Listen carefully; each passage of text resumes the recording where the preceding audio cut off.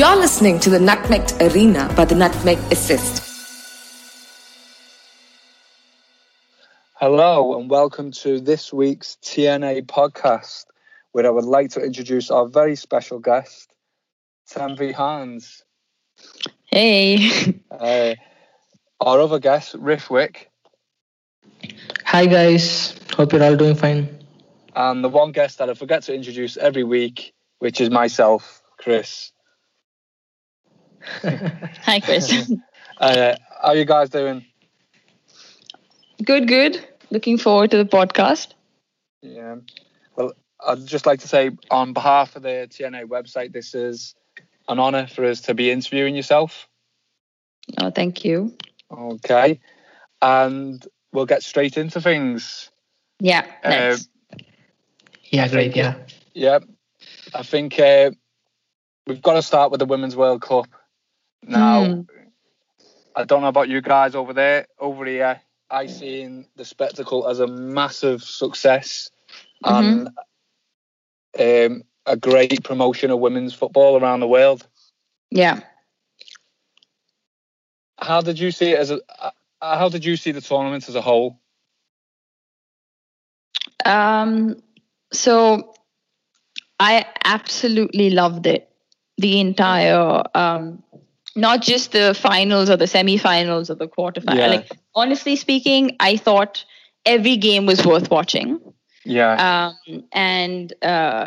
Every team put up such a brilliant performance, and you could tell that every performance had so much passion and so much heart behind it, and of course a lot of hard work as well. A lot of sacrifices, and I enjoyed every match that I watched. And as a whole, I think, and I truly feel this after the finals, especially after the whole the World Cup finally came to an end. The morning after, when I woke up, there was definitely, at least I felt it, maybe because I'm a footballer myself, and because I was following the matches and stuff myself, but I definitely felt that something in the air had changed, and it was a good change, and I just felt really positive when I woke up the next morning. And I think a change has begun, and I think women have really shown their potential on the world stage, and the number of eyeballs, that the women's game got through this World Cup just shows the support is actually increasing, and and that's actually also because the standard is also increasing, And I was just extremely pleased with the whole. I could not have asked for more, from the World Cup. Yeah. I'm with you. I thought before the tournament, I thought, not reservations, but you think, where's it going to go with this? And obviously VAR was involved, and we'll speak about that in a little bit as a different subject. Yeah. But you sort of, this is, for me, the first tournament. I mean, as a football fan, for me, this was like the first tournament coming in that was internationally recognised from a women's perspective. Right. And I thought once it finished, I know there's been previous other tournaments as well, but this was the most promoted one as far as I can remember. And yeah, of course. At the end of it, I just thought it was, like you said, every game and every day you were looking forward to it, just like the men's tournament. And you were sort of, it didn't matter the level of the team that was playing or the profile of the team that was playing. Yeah. You were just looking forward to it. Who's playing today? And I thought at the end of the tournament, I just thought, sure, this could be it now. This could be the start that it needs for it to just kick on. Yeah. Not just in England, but around the world. Yeah. Rifwick, what about yourself? Yeah, so I'm actually stuck at work usually during this time, and I mean the network at my place sucks, to be honest. But I've been following women's football. Mostly from last year, and this World Cup was kind of a thriller for me, because I play FIFA. I mean, the FIFA game that EA Sports create. I play those game, and I've always played with USA. If Yeah. I don't know if you guys know, but there is women's football as well in Yeah, that particular I'm game, aware of and that. Yeah. I played Yeah. with USA as my team. Yeah. So I'm actually a fan of Alex Morgan, and Who isn't? yes, I'm pretty happy that. So I'm Yeah. happy that the USA won. But I saw a few goals as well, and also a few goalkeeping performances. I mean, goalkeeping wise, I would say Endler, the Chile goalkeeper. Right.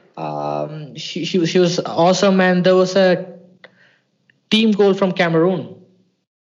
I guess it was Cameroon, and I actually loved it. So what I'd like to say is that the quality definitely has shooted up, I mean, massively, and yeah, I would say, and I'd agree with you guys that this World Cup has been a massive success. Yeah. I just think it'll just, for me, it'll be that kickstart. It'll just be what I think the tournament was exactly what women's football needed. Yeah. I always think everyone always not to switch it to the men's game at all, but everyone has that one World Cup memory from when they were younger. Yeah. I always remember like the 1990 World Cup or the 1994 one.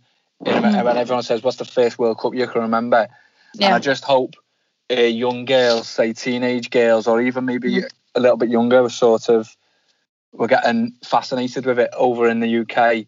And I would just hope that when they grow up, and especially if they grow up loving the game of football or getting involved with modern sports, this will be that tournament that they refer to.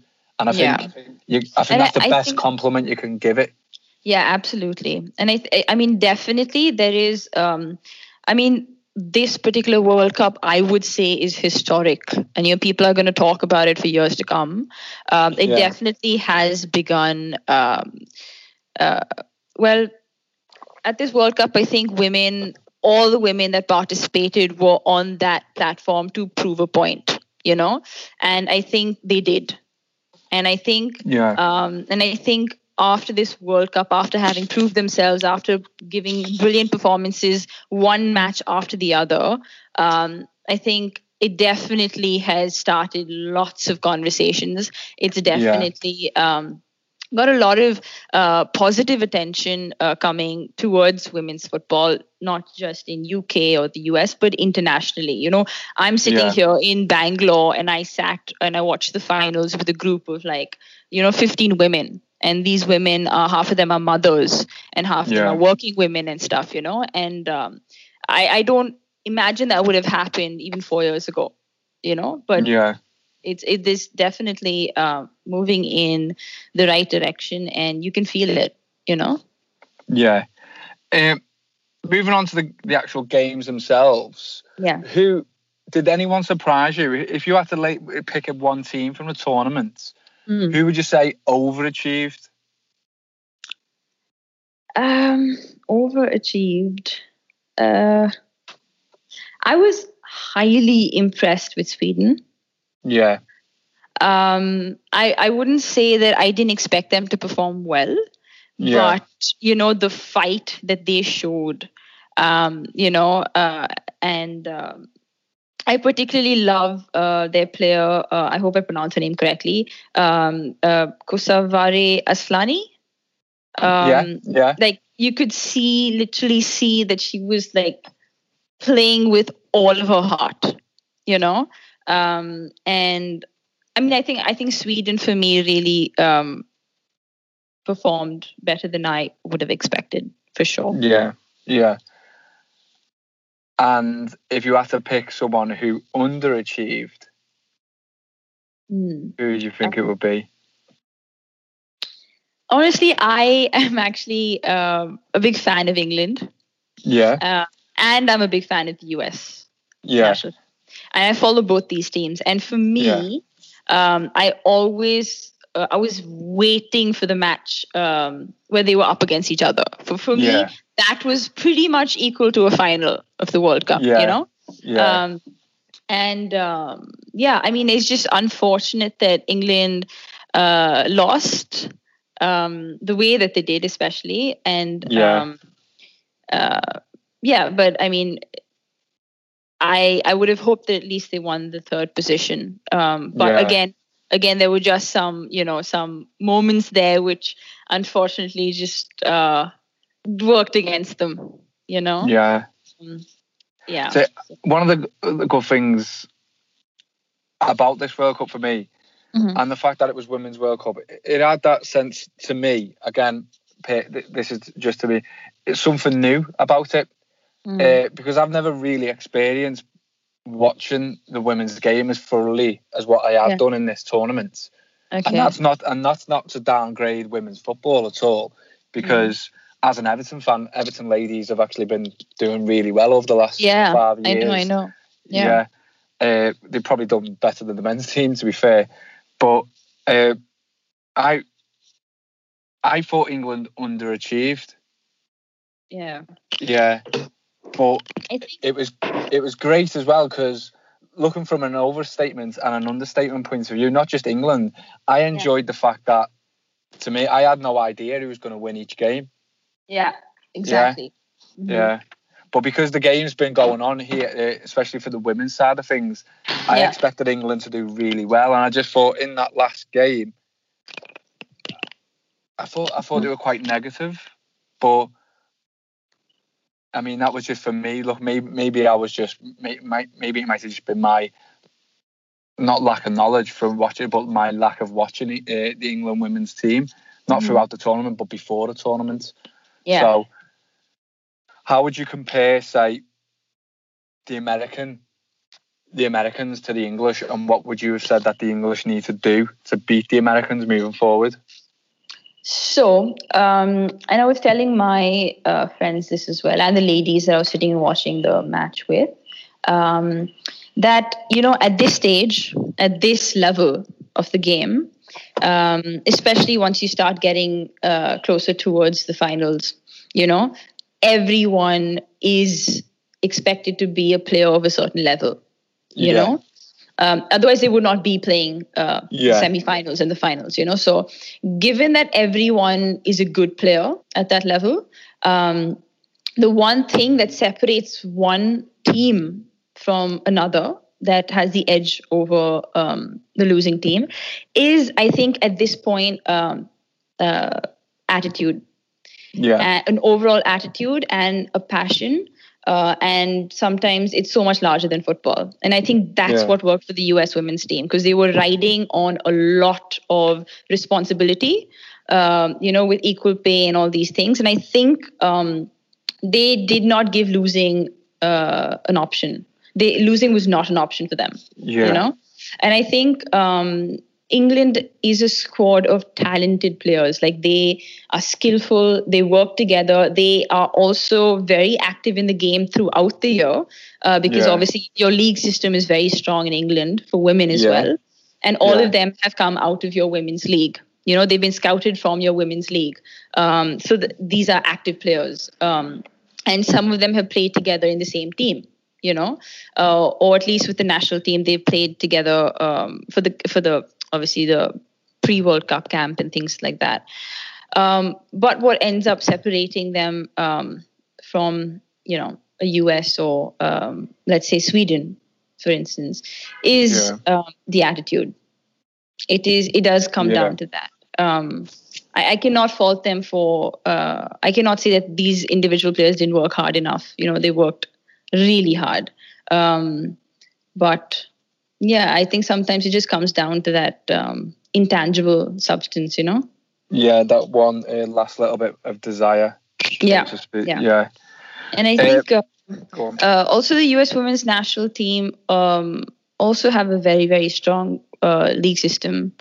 And it starts from a young age. And I believe I I'm not 100% sure about this, but I did hear that the US women's national team, at least this is what I hear, have the maximum funding of all the women's teams in the world, and that does make a huge difference, because England is probably reaching, the England women's team is probably reaching a point of being known as celebrities now because they've performed so well, and this particular World Cup has got so much viewership and so much advertisements and things like that now. So I think that if, for instance, like a Fran Kirby or an Ellen White walks the England street, she will be recognized now. Whereas prior to this World Cup as well, and Alex Morgan was always recognized.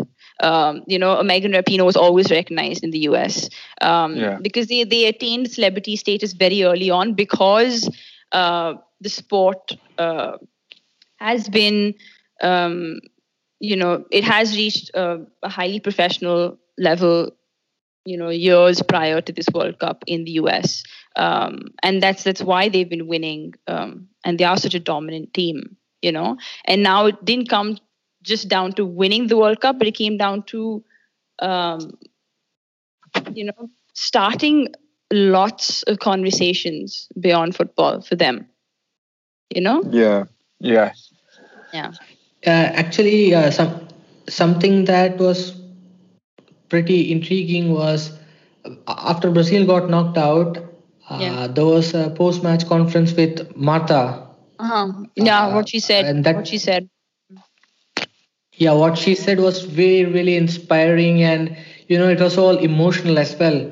So she was asking the younger girls or women in Brazil to step up, and it was really passionate of her, and this is the change that the women needed, and the women's game needed this badly. And that's it. Marta is a legend in the sport, at least for women. She's a legend in the sport, and if she, those tears were tears of helplessness, or just that she has given her heart and soul to this sport, and unfortunately they've just not been able to achieve at this level, at least as much as they want to, because at the end of the day you do need your local government, you need the people to support you, and you need to come from that. And I think you could just see the struggle. Those were tears of, that was like a plea and like a request to the next generation that, please go out there and give everything so that, you don't have to cry at the end. Or she said something to that effect, right? No, cry at the beginning, so you smile at the end. That's what she said, right? Yes, correct. Yeah. And I think that's really powerful, especially coming from a legend who has achieved so much in the women's game. And to see her in tears and begging the next generation it shows that obviously there's been a lot of struggle there. But I really feel this World Cup is going to change a lot. I hope for a lot of nations, and not just US and England and things, but for all the teams that participated and others. Yeah.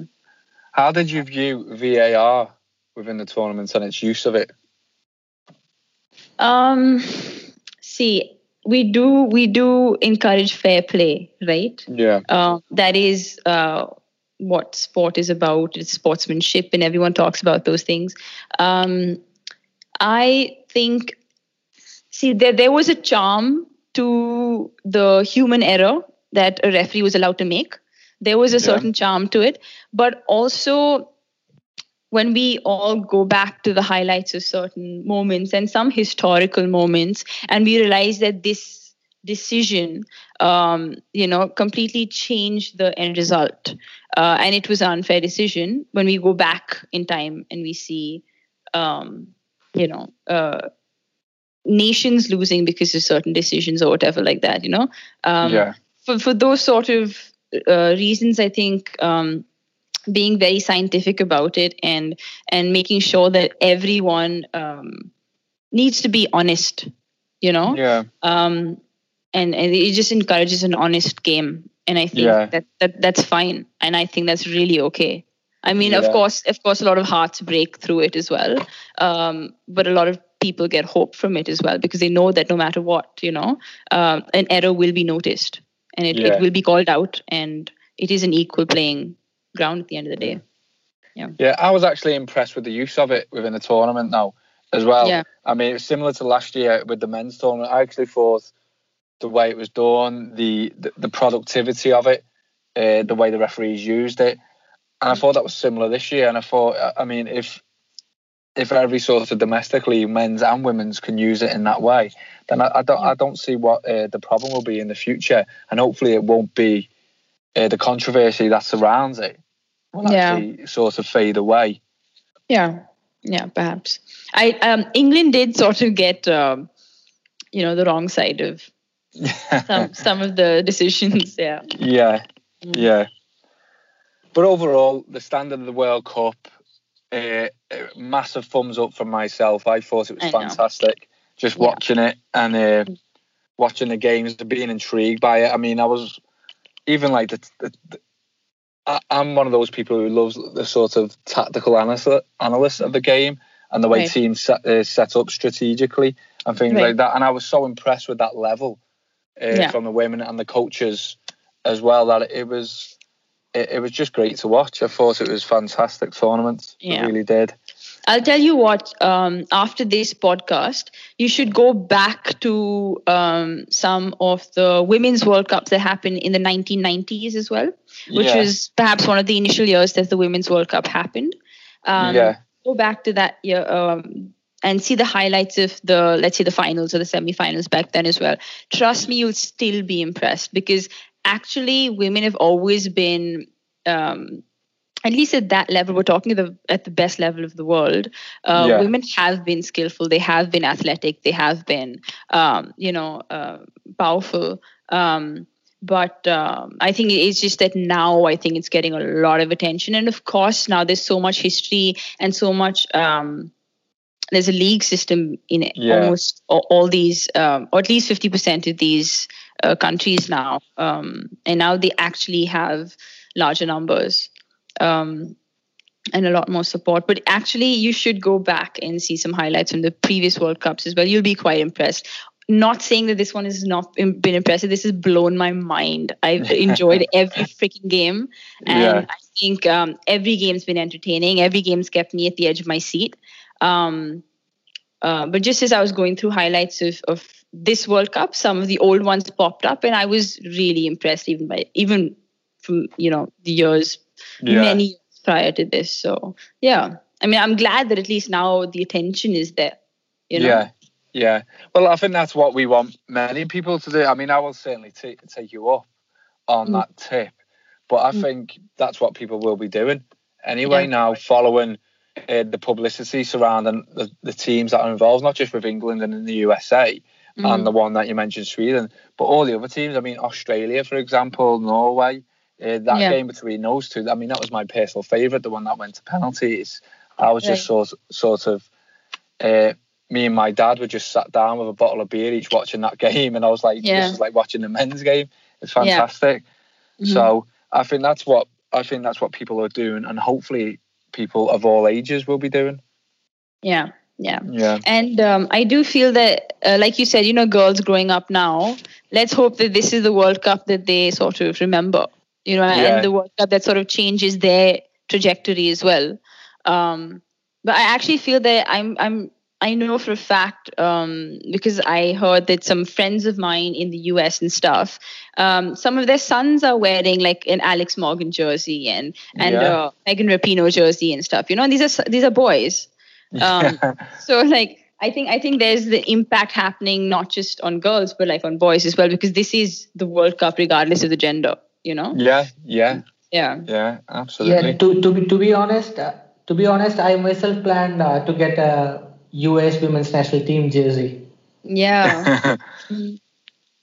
Yeah. That's cool. Well, that's it. I mean, I think that's the biggest thing, isn't it? Just both men and women, and men amongst men and women amongst women, just speaking about football Whether it's the men speaking about the women's game, or the women speaking about the men's game, or the women are speaking about the women's game, anything like that can only do the sport and specifically the women's game good. So we mentioned there about England within the tournament and how well they done or how well they didn't do, or the expectation that surrounds them.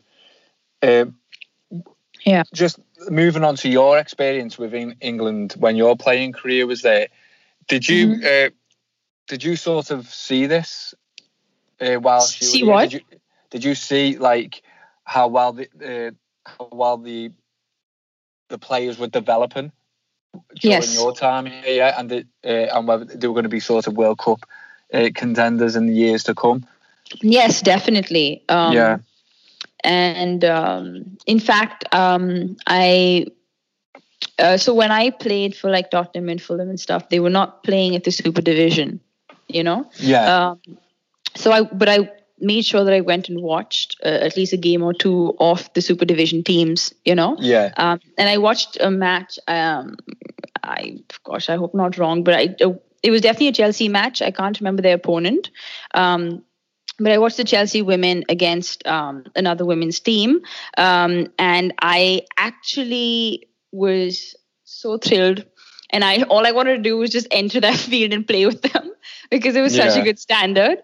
And I really enjoyed the pace of the game and you know, just the way they were gelling together. And I knew, you know, when I was watching the game, I knew that these are I'm probably witnessing right now some of the finest players on the planet right now. You know, and I definitely felt, definitely World Cup. That's why I actually, from that point on, I supported the England team. Because I was firsthand, like live, getting to watch these women play, and there was no doubt that there's so much talent there. Just to answer your question, definitely. I knew I was in the presence of some of the finest players in, So how would you compare that to India now? What do you think the women's football in India needs to do to sort of kick on and progress? Not necessarily to the English level, but just to get up there competing. So, I think everyone's actually aware of this, but one of the things I keep saying is that the one biggest difference, and if we're able to just sort of start with just bridging this one gap, a lot can be covered. And that is that we don't have, our season is very, very short-lived through the year. Our competitions are very scarce and very there's no sense of organization. We'd suddenly get a phone call to say that in a month's time there is this competition happening, or in another 3 weeks there's this competition. That actually leaves us no time to put a team together, and those are just some basics. So if we had a competitive season that lasted at club level or state level or the national level, if we had something that kept us engaged in the sport at a competitive level for a fair amount of the year, I think that would really, really change the landscape of the game for women here, because there is so much talent, so much. And I've come through the system here, and I've been fortunate to be one of very few people who've also gone through the system in England. And definitely the one biggest gap, one biggest difference is that there is no league system that lasts for more than a month or two. And that's certainly not long enough for someone who wants to perform at the international stage. It's completely up to us then to look after ourselves individually, but football is a team sport. And you need to train with your team, and you need to be in competition for most of the year to grow as an athlete. So I think that's the biggest difference. So for the 3 years that I played in England, I got 30 months of football, almost minimum of 10 months in a year. So that's 30 months of football in 3 years, which is far more than I must have gotten in total before I came to England. you know. Yeah. And that's that's just so our government here has AIFF has actually started a women's league as of 2 years ago. It's called the Indian Women's League, and there are clubs that participate in it. I believe the first year there were 6 teams, and then 7, and this time there were a couple. We had 10 teams this time, 10 clubs. But the league only lasted like a month, a month and a half max. So I think it's nice to have a longer competitive season, because if we are waking up at 6 in the morning or 5 in the morning and making sure that we get our workout in for the day and we get our training in for the day, we need to be moving towards something, but it's so it's so erratic, and we never know when the next competition might be and things like that. So we have to stay consistent with our own training, but we don't know what we're moving towards. We need to have that calendar in front of us to know that, okay, fine, from Jan to let's say July, I am engaged in football. Then maybe there's a month off, maybe there's 2 months off, and then again I'm engaged in football. At a competitive level. Because that'll maintain the interest then as well, won't it, and gather more interest from outside. Absolutely. Yeah. And as it gathers more interest, obviously the talent pool is going to grow. Talent pool grows means you have greater scouting opportunities, for a stronger national team squad or even a state squad or whatever. But there needs to be a future that kids can see, that, I want to grow up and I want to play in this league with the senior team. But, there's not a lot of these competitions to look forward to. But it is falling into place slowly now, which I'm glad about. Yeah. And something that's really interesting is that India is going to host the Under-17 Women's World Cup, I guess, next year or the year after, I think. Yeah, we are the host, correct. Yeah, so putting together a proper league, I mean, this time it was I think, just over a month or something. Yeah. And definitely fatigue comes into play, and, a team definitely doesn't get the proper chance, like you said, to gel and to build a team chemistry. Yeah. So it will be pretty hard quality-wise and also physically. So maybe when the ISL actually started, they stretched it for 2 to 3 months. So something that the AIFF could do is slowly start expanding the league and spread it over a longer time period. Yeah, definitely. I think I'm very happy the AIFF has started a league, and the number of teams per year is increasing, even if it's just a couple of teams every year. Which shows that more teams are interested, more states are interested to put out clubs, which is great. But now let's try and expand that over a period of time, so we're competing more, through the year. Yeah, I suppose you want the governing body there, or the Football Association within the country, to put a structure in place that has a long-term effect and not just a short-term effect. So that way, then, going back to the comment you just mentioned there, it will attract a scouting system. It will attract coaches to then coach the girls to become better players, and then from that point, then you get the interest. And I suppose, as long as you've got that plan in place, where you might not see the effects in 6 months or 12 months, but maybe a couple of years, and I suppose that's what the other countries have done, isn't it? Yeah, exactly. That's why I really enjoyed my time in England. I was so happy that I was getting to play every weekend, at a good level with good players, and I was getting to train through the week, I mean, I'll be honest, I don't expect that tomorrow every one of our players is going to be given a fair amount of money that we can just sort of give up all our jobs and just go and play football. Because even when I played in England, every player at Spurs and every player at Fulham was also working, and they'd finish their work and then come in the evening for trainings. And if that's required to be done, we have been doing this.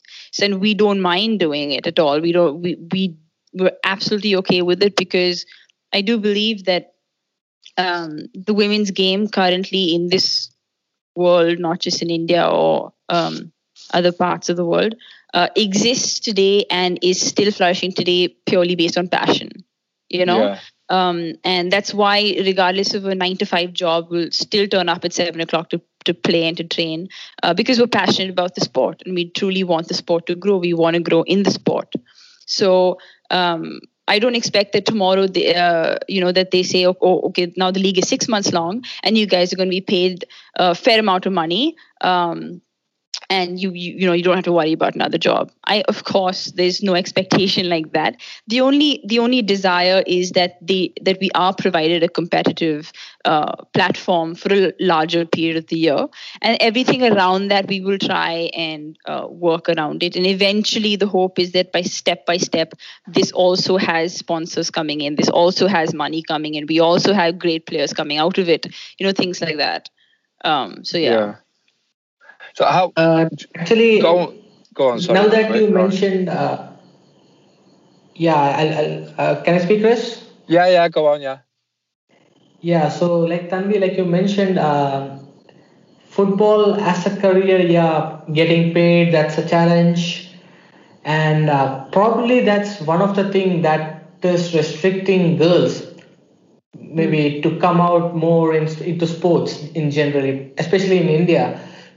Maybe because generally parents, they want their kids to have a great life, a good pay, so that they can settle, and build themselves up. So I mean, it's 2019 now. Yeah. Things have changed, but maybe when I was young, probably. No, I have a sister.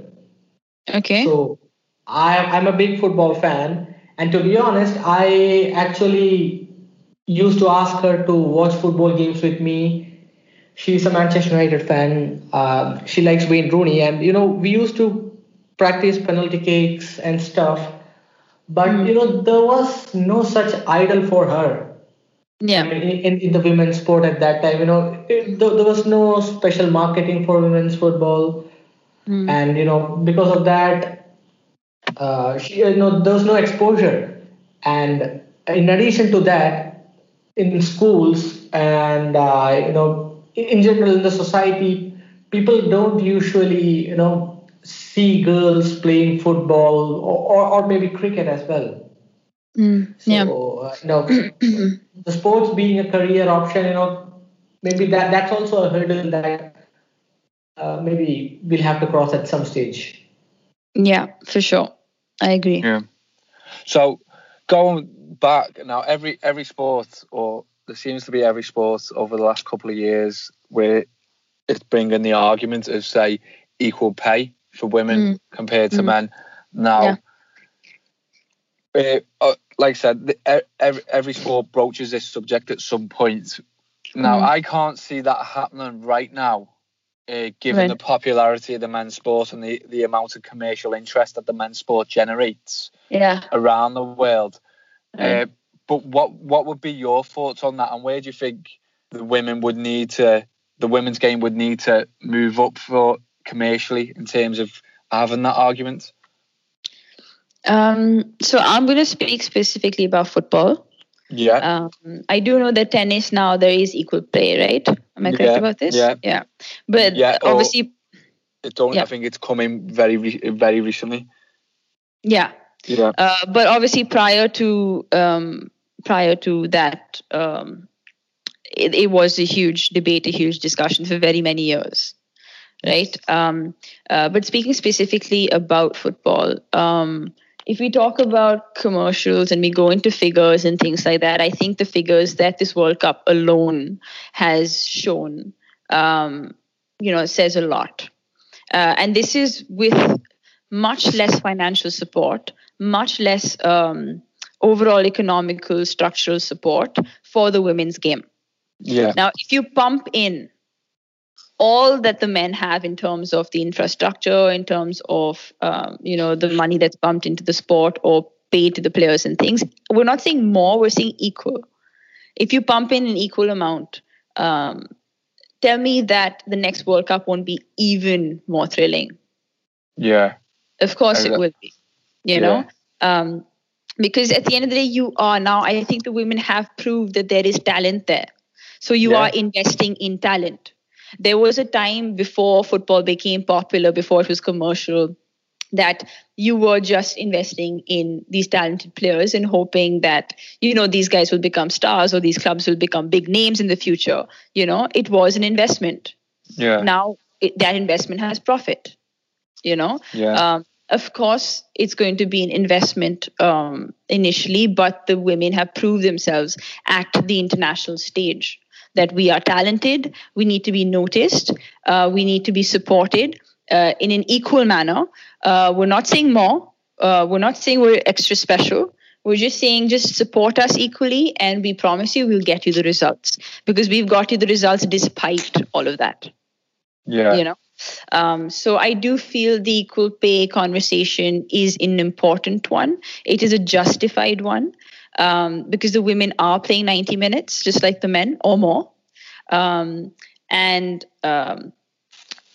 every performance of theirs is an entertaining one now, and they are extremely superior athletes, and they have proved themselves, and I think I think I'm glad the conversation has started. And Rapinoe was actually saying once, obviously the US has been celebrating since they won this. They're still in celebration mode over there. But I've been watching they've been going on different talk shows and things like that. And one of the things that Rapinoe said at one of these big events was that, or one of the talk shows, if I'm not wrong, she was saying that, I believe that the conversation of equal pay, now that we have won the World Cup, I believe the conversation of equal pay and everything else that comes with that is behind us now, because we have proved ourselves. Now it comes to putting in the action, or the actual work. The conversation has begun, and I think we've proved ourselves. The conversation should have ended by now. Now let's put in the work. We want to see you guys put in the work. We want to see you guys support us more. And she's right in saying that, I think. The conversation is an important one, and I truly feel it's justified. Given there is a statistics, if I'm not wrong, or some numbers. I don't know the exact numbers, but I believe that Nike has actually sold more jerseys on their website of the US women's national team than any men's and women's jersey ever sold in one season. Wow. Yeah. And this has been floating everywhere, this news. So Nike's obviously making a more money through women's football right now than men's football. So I don't see why it's not commercially viable. Yeah. I agree. If you look at the US, I agree.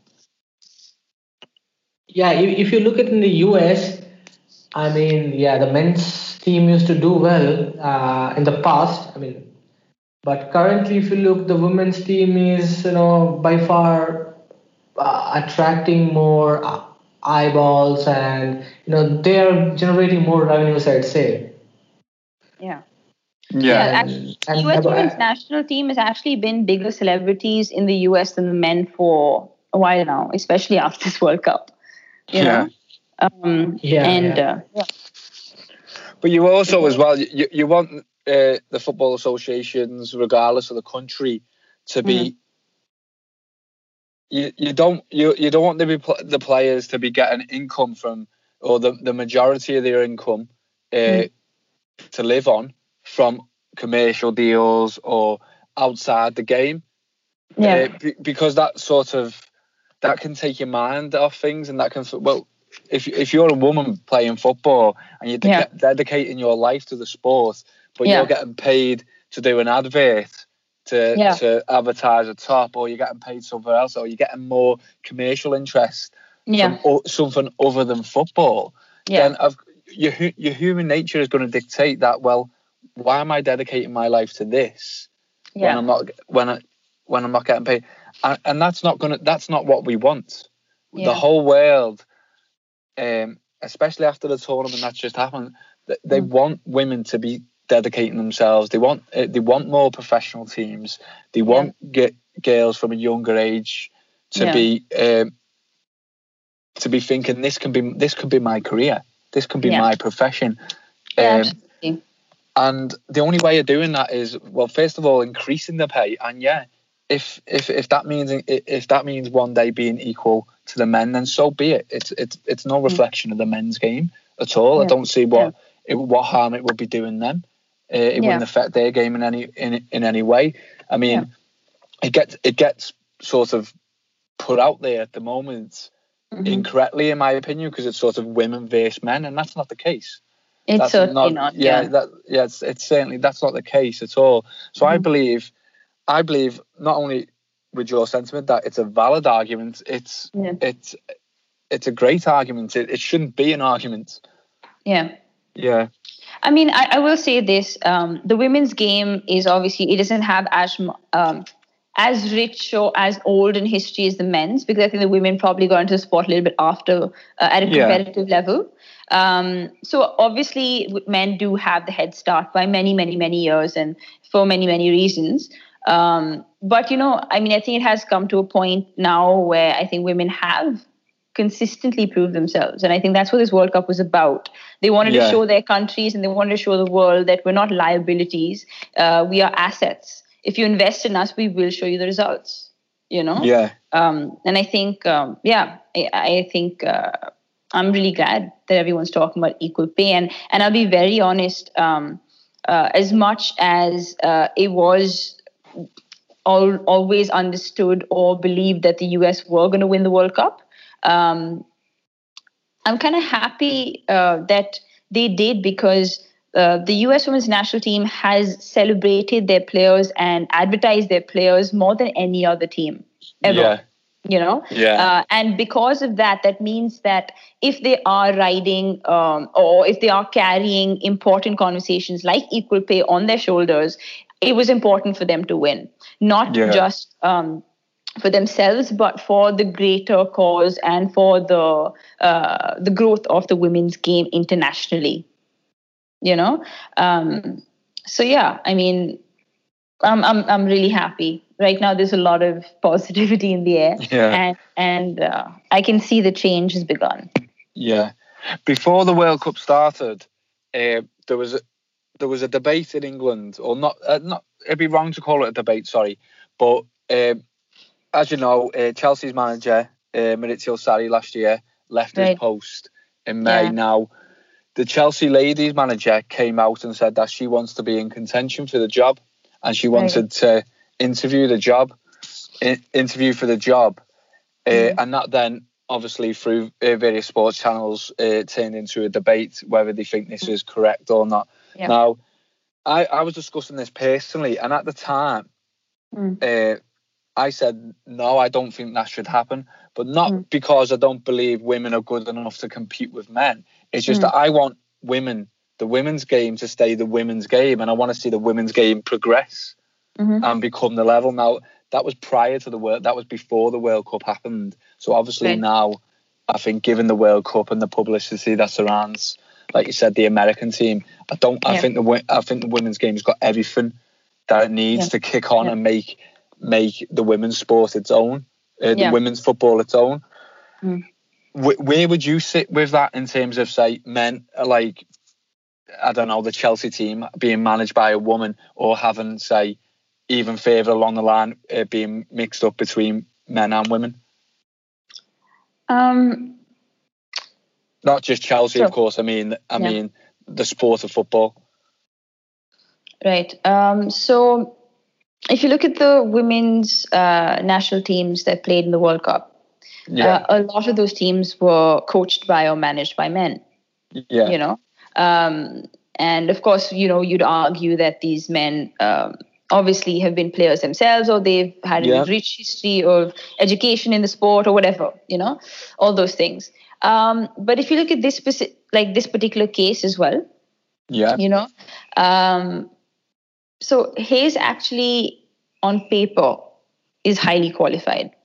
With every team that she's been associated with, she has brought them success to a very large level. Understood that she's mostly been with the women's teams. So obviously you can't necessarily convert those skills or that sort of knowledge in the sport to the men's game because of a variety of reasons. I don't know if I think she's really brave. And I would be thrilled to see a woman in that position. And if she's done it voluntarily, I think it's brilliant. That comes with a lot of confidence. So that means she really believes she can do the job and she can do it well. Because she will be, I think, the only female coach at that level of a men's team.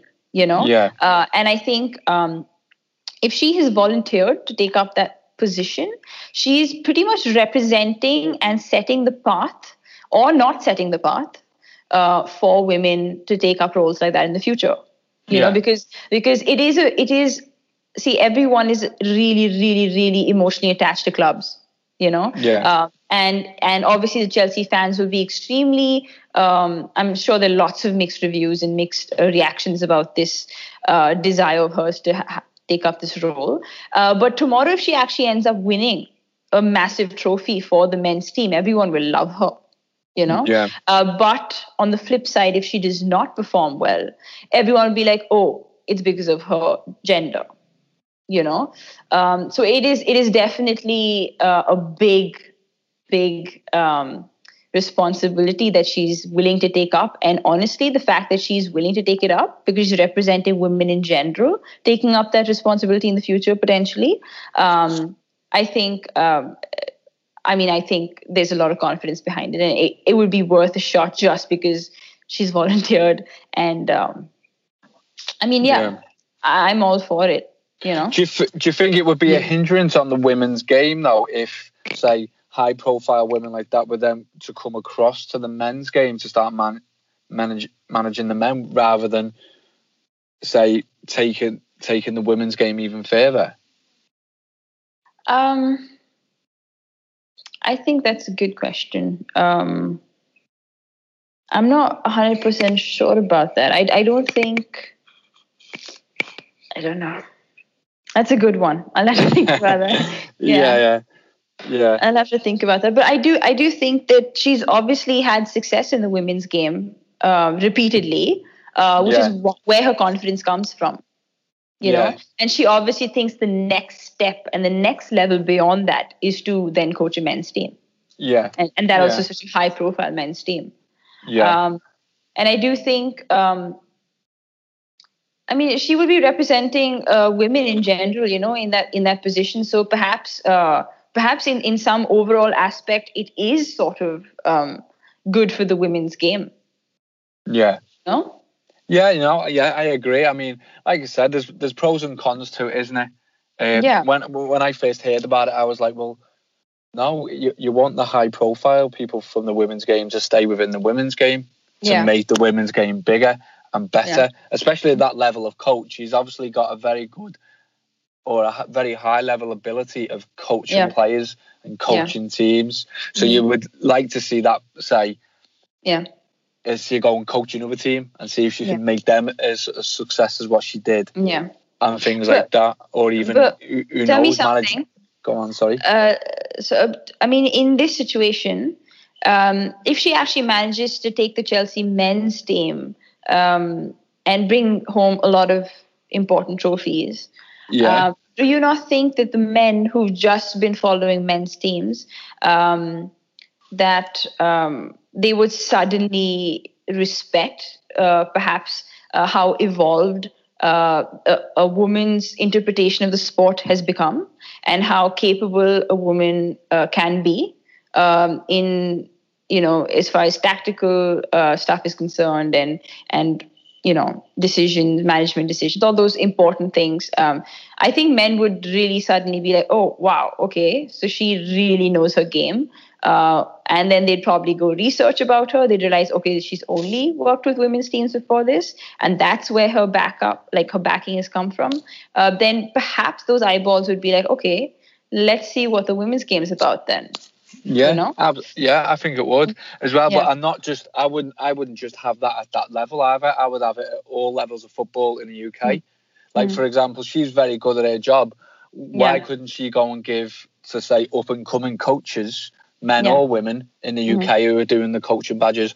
Why couldn't she go and run one of those coaching badges? You hear about professional football managers all around Europe. Specifically Europe, who go and give these seminars, or they go and say do the UEFA coaching license B. Right. I think coaches like that within the women's league should be doing the same, because, like you said, just because there's no gender here. Knowledge is knowledge, regardless of the gender. And if she's got something to pass on to the women, then it's the same game. So it must be useful to the men as well. Yeah, sure. Yeah. I think clearly she thinks that she can achieve more, and she feels like her journey as a manager / coach is not done. And I think she perhaps wants to prove herself further because she's been doing so well. And before giving coaching seminars and stuff, which is quite a common route to take, she obviously thinks that there is more for her to achieve. Perhaps then if she actually ends up taking that route of doing seminars and stuff, those seminars will be so much more valued. And so much more popular, so if she believes she can do this, I think she should be given a shot. Something that I'd like to ask you both is, yes, Alex Hayes, she wanted the Chelsea job. So when I first heard that, I was like, wow, she must be so confident, because with Chelsea there's been a manager train going on. One guy coming in, he gets sacked in maybe 2 years. 2-3 years he gets sacked. So something that's important, as a manager is, apart from the technical side of the game, or a particular manager's knowledge on the game, apart from that, something that's really important is man management skills. You got to win the dressing room. So how in case she'd become the manager, how would she win the dressing room? How would she earn the respect of the players? Even Maurizio Sarri, he completely lost the dressing room at some point in the season, and that was very weird. So if he was come here as a manager of Chelsea Football Club, how would she win the players? I think that's a fair question. Yeah, that's my question. And I think that is one of the reasons why I really respect her decision to volunteer for this position, because I'm sure she's going to face a lot of, eyebrows and all those things from the men, because they may not necessarily respect her as much as a male manager. Or they may not believe that she knows as much, or is, all those. There will be all these barriers for sure. But I think the fact that she has volunteered for the position alone makes me believe that she believes that she can actually win these guys over. Whatever her tactics might be in the changing room or whatever, clearly she believes she can do it. And she has shown success with the teams that she's been with. Granted, they're women's teams, but football works the same way. The tactics and all those things matter in the women's game as much as they do in the men's. Maybe her, like you said, the man management skills might be really good. She might be really, really good at that stuff. Yeah. And I'll be honest, obviously we're talking about a stage, international stage, because there's going to be so much highlight on her. and she'll have a lot of backlash for sure, a lot of resistance and all those things. But she believes she can do it. And I've been in positions as well where I've managed men. I've been like as the senior most coach or whatever, or I've captained a men's team and things like that as well. And I've never faced lack of respect. In fact, the other way around. They respect where I come from. They respect that I've had an interesting and important journey. I personally, I mean, that's such a small scale, but if I'm confident in that position, I don't see, and if I'm giving the results in, doing my job well and all those things, I don't see why there should be, and there hasn't been with me personally, so I can completely see why she has that confidence as well. I'm sure she's worked with men in close quarters, even with the women's teams, Yeah. Absolutely, yeah. Well, you touched on it there about your own experience of, say, captain a men's team, and whilst I was doing my research for this, I was very intrigued to know that you started loving football from 8 years of age. Yeah. What was the main thing, other than the actual competitive edge that you clearly have about playing and wanting to compete? What was the main attraction to the sport for you growing up? And did you, as well, at the time, did you just focus on watching, say, women's games, or did you watch men's games as well? So when I was 8, we're talking about 20 years ago.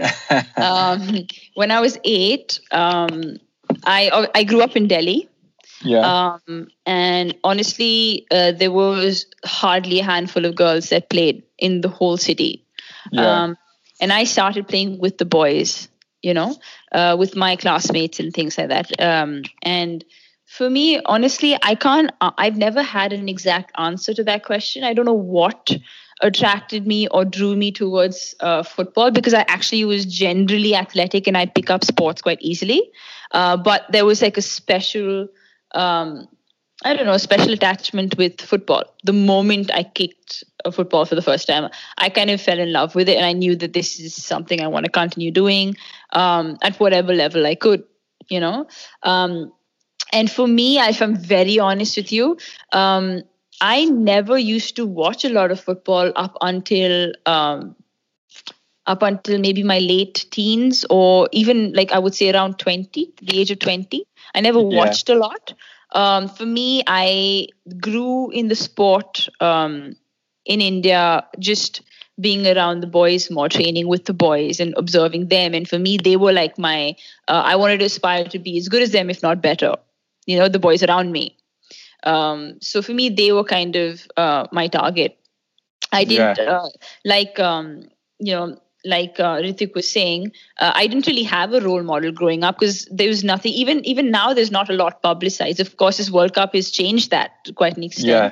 But when I was growing up, there was no, we didn't know of an Alex Morgan and things like that, So I didn't really have a role model. I didn't really watch a lot of women's games, or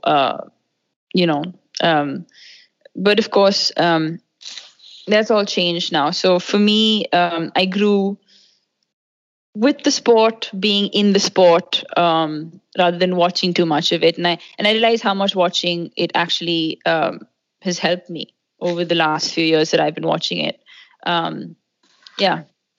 Does that answer your question? Yeah, no, that's fine. It's quite fascinating. I find this quite fascinating, if you don't mind me saying so. So looking at your own career aspirations now within the game, and on the prospects of your current club, what is the main aim there? So first of all, as an individual, do you sort of do you have a level that you want to reach? I know everyone within the sport or any given career would like to reach the top of the game. Where do you see your future within the game? So I think people who've been following my journey know this. But when I took my flight out to London from India, I was basically, I had found out about the trials for these clubs. And it was a complete gamble. There was no guarantee I would actually get into these clubs, but I obviously trained really hard for months prior with my coach. And with my coach, I want to name him Chibursa, because he's been extremely important in my journey. And once I was taking my flight out to London to give trials, I knew at that point itself that, in fact, before I even got onto the flight, I knew at that point itself that, I always wanted to come back to India. I always wanted, my experience in England was always, actually the conversation I had with my dad to come to England to play was of one season. If I successfully got through the trials for the different clubs, I wanted to play one season for the exposure. Just 1 year. And then 1 year became two became three, obviously because I was really enjoying playing there. But at the end of the third year, I got this gut feeling that I needed to come back to India because I always wanted to. I always wanted to make a difference over here. I knew that I was getting this opportunity that very few people do, especially coming through the Indian system. And for me, honestly, what I would really like to achieve would be the maximum achievement I could possibly have is to play for India. And what's holding me back right now is that I have a British citizenship. And I have had a British citizenship since I was a minor. Because my mom was born there, even though she's fully Indian. She was born there. And so obviously you get to, as a minor, I believe you get to choose one of your parents' citizenships. And obviously my parents felt it was, a lot more convenient to have a British one than an Indian one. So I was actually called for the India camp under 19 in 2009. Because I had represented the Delhi state at the different age categories. So obviously someone must have noticed me. And then in 2009, I was called for under 19 Indian national team camp, And at that stage, they told me that unfortunately, because you don't have an Indian citizenship, you can't go on to represent the country. So instead of sort of taking that negatively, I thought I'd sort of use my citizenship as positively as I can. And I knew like staying and studying and things in England would be easier. And the English system of football is superb. So I wanted to give a shot. And I fortunately got to a couple of clubs, And so, for me, I've always wanted to help bridge the gap between my experience in India of playing football and my experience in England of playing football. Whatever little bit I can help, having experienced both, I really want to. And I feel like the best way to change or improve a system is to become a part of it, and that means I have to give up my citizenship. I will do it. And I am actually doing it. I'm actually in the process of surrendering my British citizenship for an Indian one, which I know a lot of people think I'm crazy for, because even after this decision is made, there is no guarantee I'll actually make the national team. I'm already 28 years old. I'm turning 29 this week, in fact, in a few days. So, of course, I'm taking a huge gamble once again. But I do believe that I do believe that I can make a difference, and I'm going to give it everything I can. So for me, playing for India would be huge. And in general, if I were to answer that, making a difference, would be huge. And when you started making a difference in a system, So for me, that would be like my career highlight. When I look back and I'm like, you know what, I was instrumental in the progress that we've had. Yeah. And what about the prospects of your current club? Is that which club are you speaking about? Bangalore, is that? Am I pronouncing that right? Bangalore. He's talking about Bangalore. Yeah. Are you talking about BUFC, Bangalore United Football Club? Yeah, that's the one. Yeah. Oh, okay. So, like I said, the league system in India is actually not a very strong one. It's very short-lived. So, just for this league that lasted about a month and a half earlier in the year, just to play that league, I represented this club. Right. It's not like after the league finished that we continued training together or nothing. It was just for the league. Yeah. That's how it works, unfortunately, over here. So yeah, there's no real prospects of playing for a club because there's no consistent training. I don't think at any club. Maybe some of the Manipuri clubs train consistently. That's northeast of India. There's a state called Manipur in northeast, which is football is extremely popular there. It's pretty much like a mini England in the sense that they live, breathe, eat football over there. So a lot of our national team players actually come out of that state because they have a very strong system even for the women. And they have a small league that they have on their own and things like that. So apart from that part of the country, I don't know of any other clubs that are training consistently through the year, just their women's teams. That is of course a future, or this is a current desire, and hopefully a future possibility. But I don't think I can answer that very it's sort of as you go. So what about Tanvie Hans, the coach, one day maybe? So I actually, there's not a lot of money in football, especially for women. So I do have to coach on the side. That is in fact my primary source of income. Right. Yeah, it's me coaching. So the men, for instance, that I captained in the men's league were actually people that I train. I coached them. And because I coached them, I already had a sense of leadership with them. You know what I mean? So that's why I fit into that captain role pretty easily, and there was no discomfort. I didn't even think it was anything new that I was doing or breaking barriers. It didn't feel unusual at all. So yeah, I mean, I'm currently coaching. I've gotten more into coaching women now. In fact, I've made it very clear that I specifically want to only coach girls and women now, and sort of create a little ecosystem, starting small and hopefully be big in the future, where it's for women by women. So the coaches will always be female, and the audience or the people being coached will always be female. So I think I am coaching right now.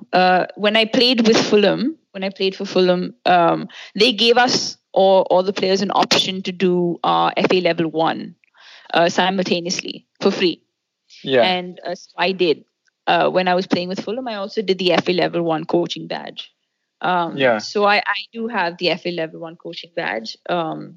So yeah, I mean, I definitely see myself more as a player today than a coach, but I do coach to sort of make money. But again, I coach with a lot of passion behind it. It's not just to make money, if you know what I mean. And fortunately, the journey that I've had so far in the sport is, some people find it interesting. And so I get invited to do workshops sometimes or give speeches sometimes and things. And that's another source of my income. So, yeah, I mean, I think if not on the field, being on the field doesn't pay me as much as perhaps everything around it does. Do you know what I mean? No, I do, But it helps pump in whatever little bit I need to sort of continue my playing career for as long as it can be. No, that's fantastic. We're now coming into the last section of the podcast, and I know Rifwick's got a few questions from listeners and people writing in that he would like to ask. Yeah, sure. So I've actually got a few fan questions as well, because I posted. If you want me to cover that as well, we can. Yeah, no, far away with them. More the merrier. Okay, so Ritvik, you can start, and then I'll open my little post or whatever. Yeah. Great. Yeah. So I think you already answered this. Hmm. I mean, Parmeshwar Srivastava. He's asked like he's followed the IWL closely, and he's asking what reforms you think are needed, as far as the overall league structure is concerned Hmm. in India, actually. Okay, I think, like I said, I So, think they just need to sort of make the league longer. Clearly, every year there are at least a couple more teams that are putting in, they are interested and they are putting in teams. They need to make the league longer. And we played every team in our group just once. It would be great if we got to play them again, you know. Um, and that would probably extend the league to double the time. And yeah, I think that would be a good start.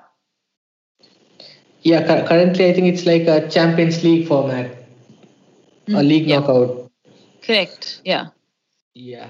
So another question is from Rohit Rajiv.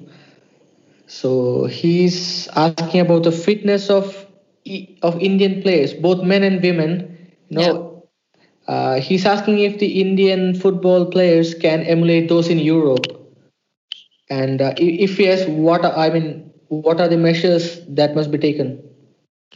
Just in terms of fitness, is it? Yes, just in terms of fitness.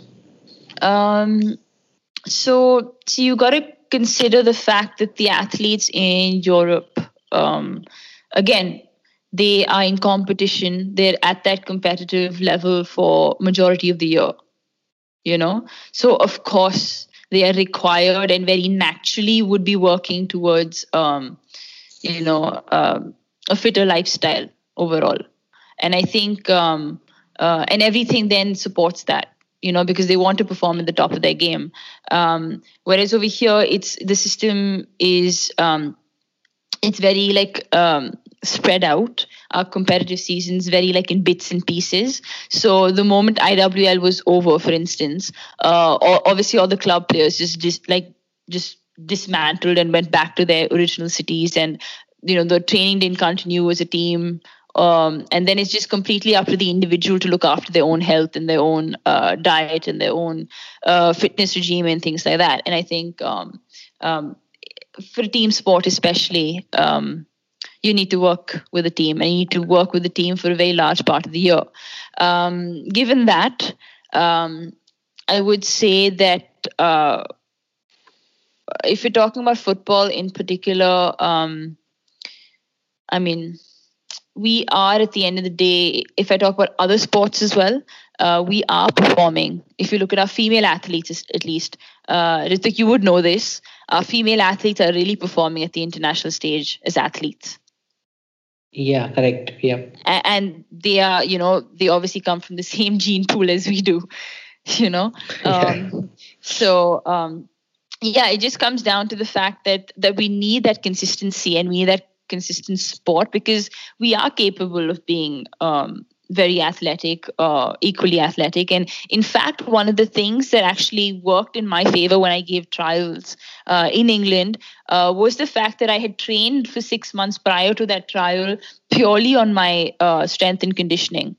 Because my skills were all there. I could receive a ball very well. I could kick very well. All those things were great. Obviously I worked on my skills as well, but predominantly I wanted to work on being a standout athlete, because at these trials you need to stand out as an individual. And what really helped in my favor, I believe, at least in hindsight, was the fact that I was fast, I was fit, and that really stood out about me. So I do think that we definitely are capable. It just comes down to the fact that are we getting that consistent support? Yeah, I hope that answers the question. Yeah, yeah. And finally, there's a question from my sister, Rishika. Okay. So she's asking about when do you think that Indian women national team, I mean the senior team, can play a women's World Cup? So a lot of people ask me this question. I'll be honest. Yeah.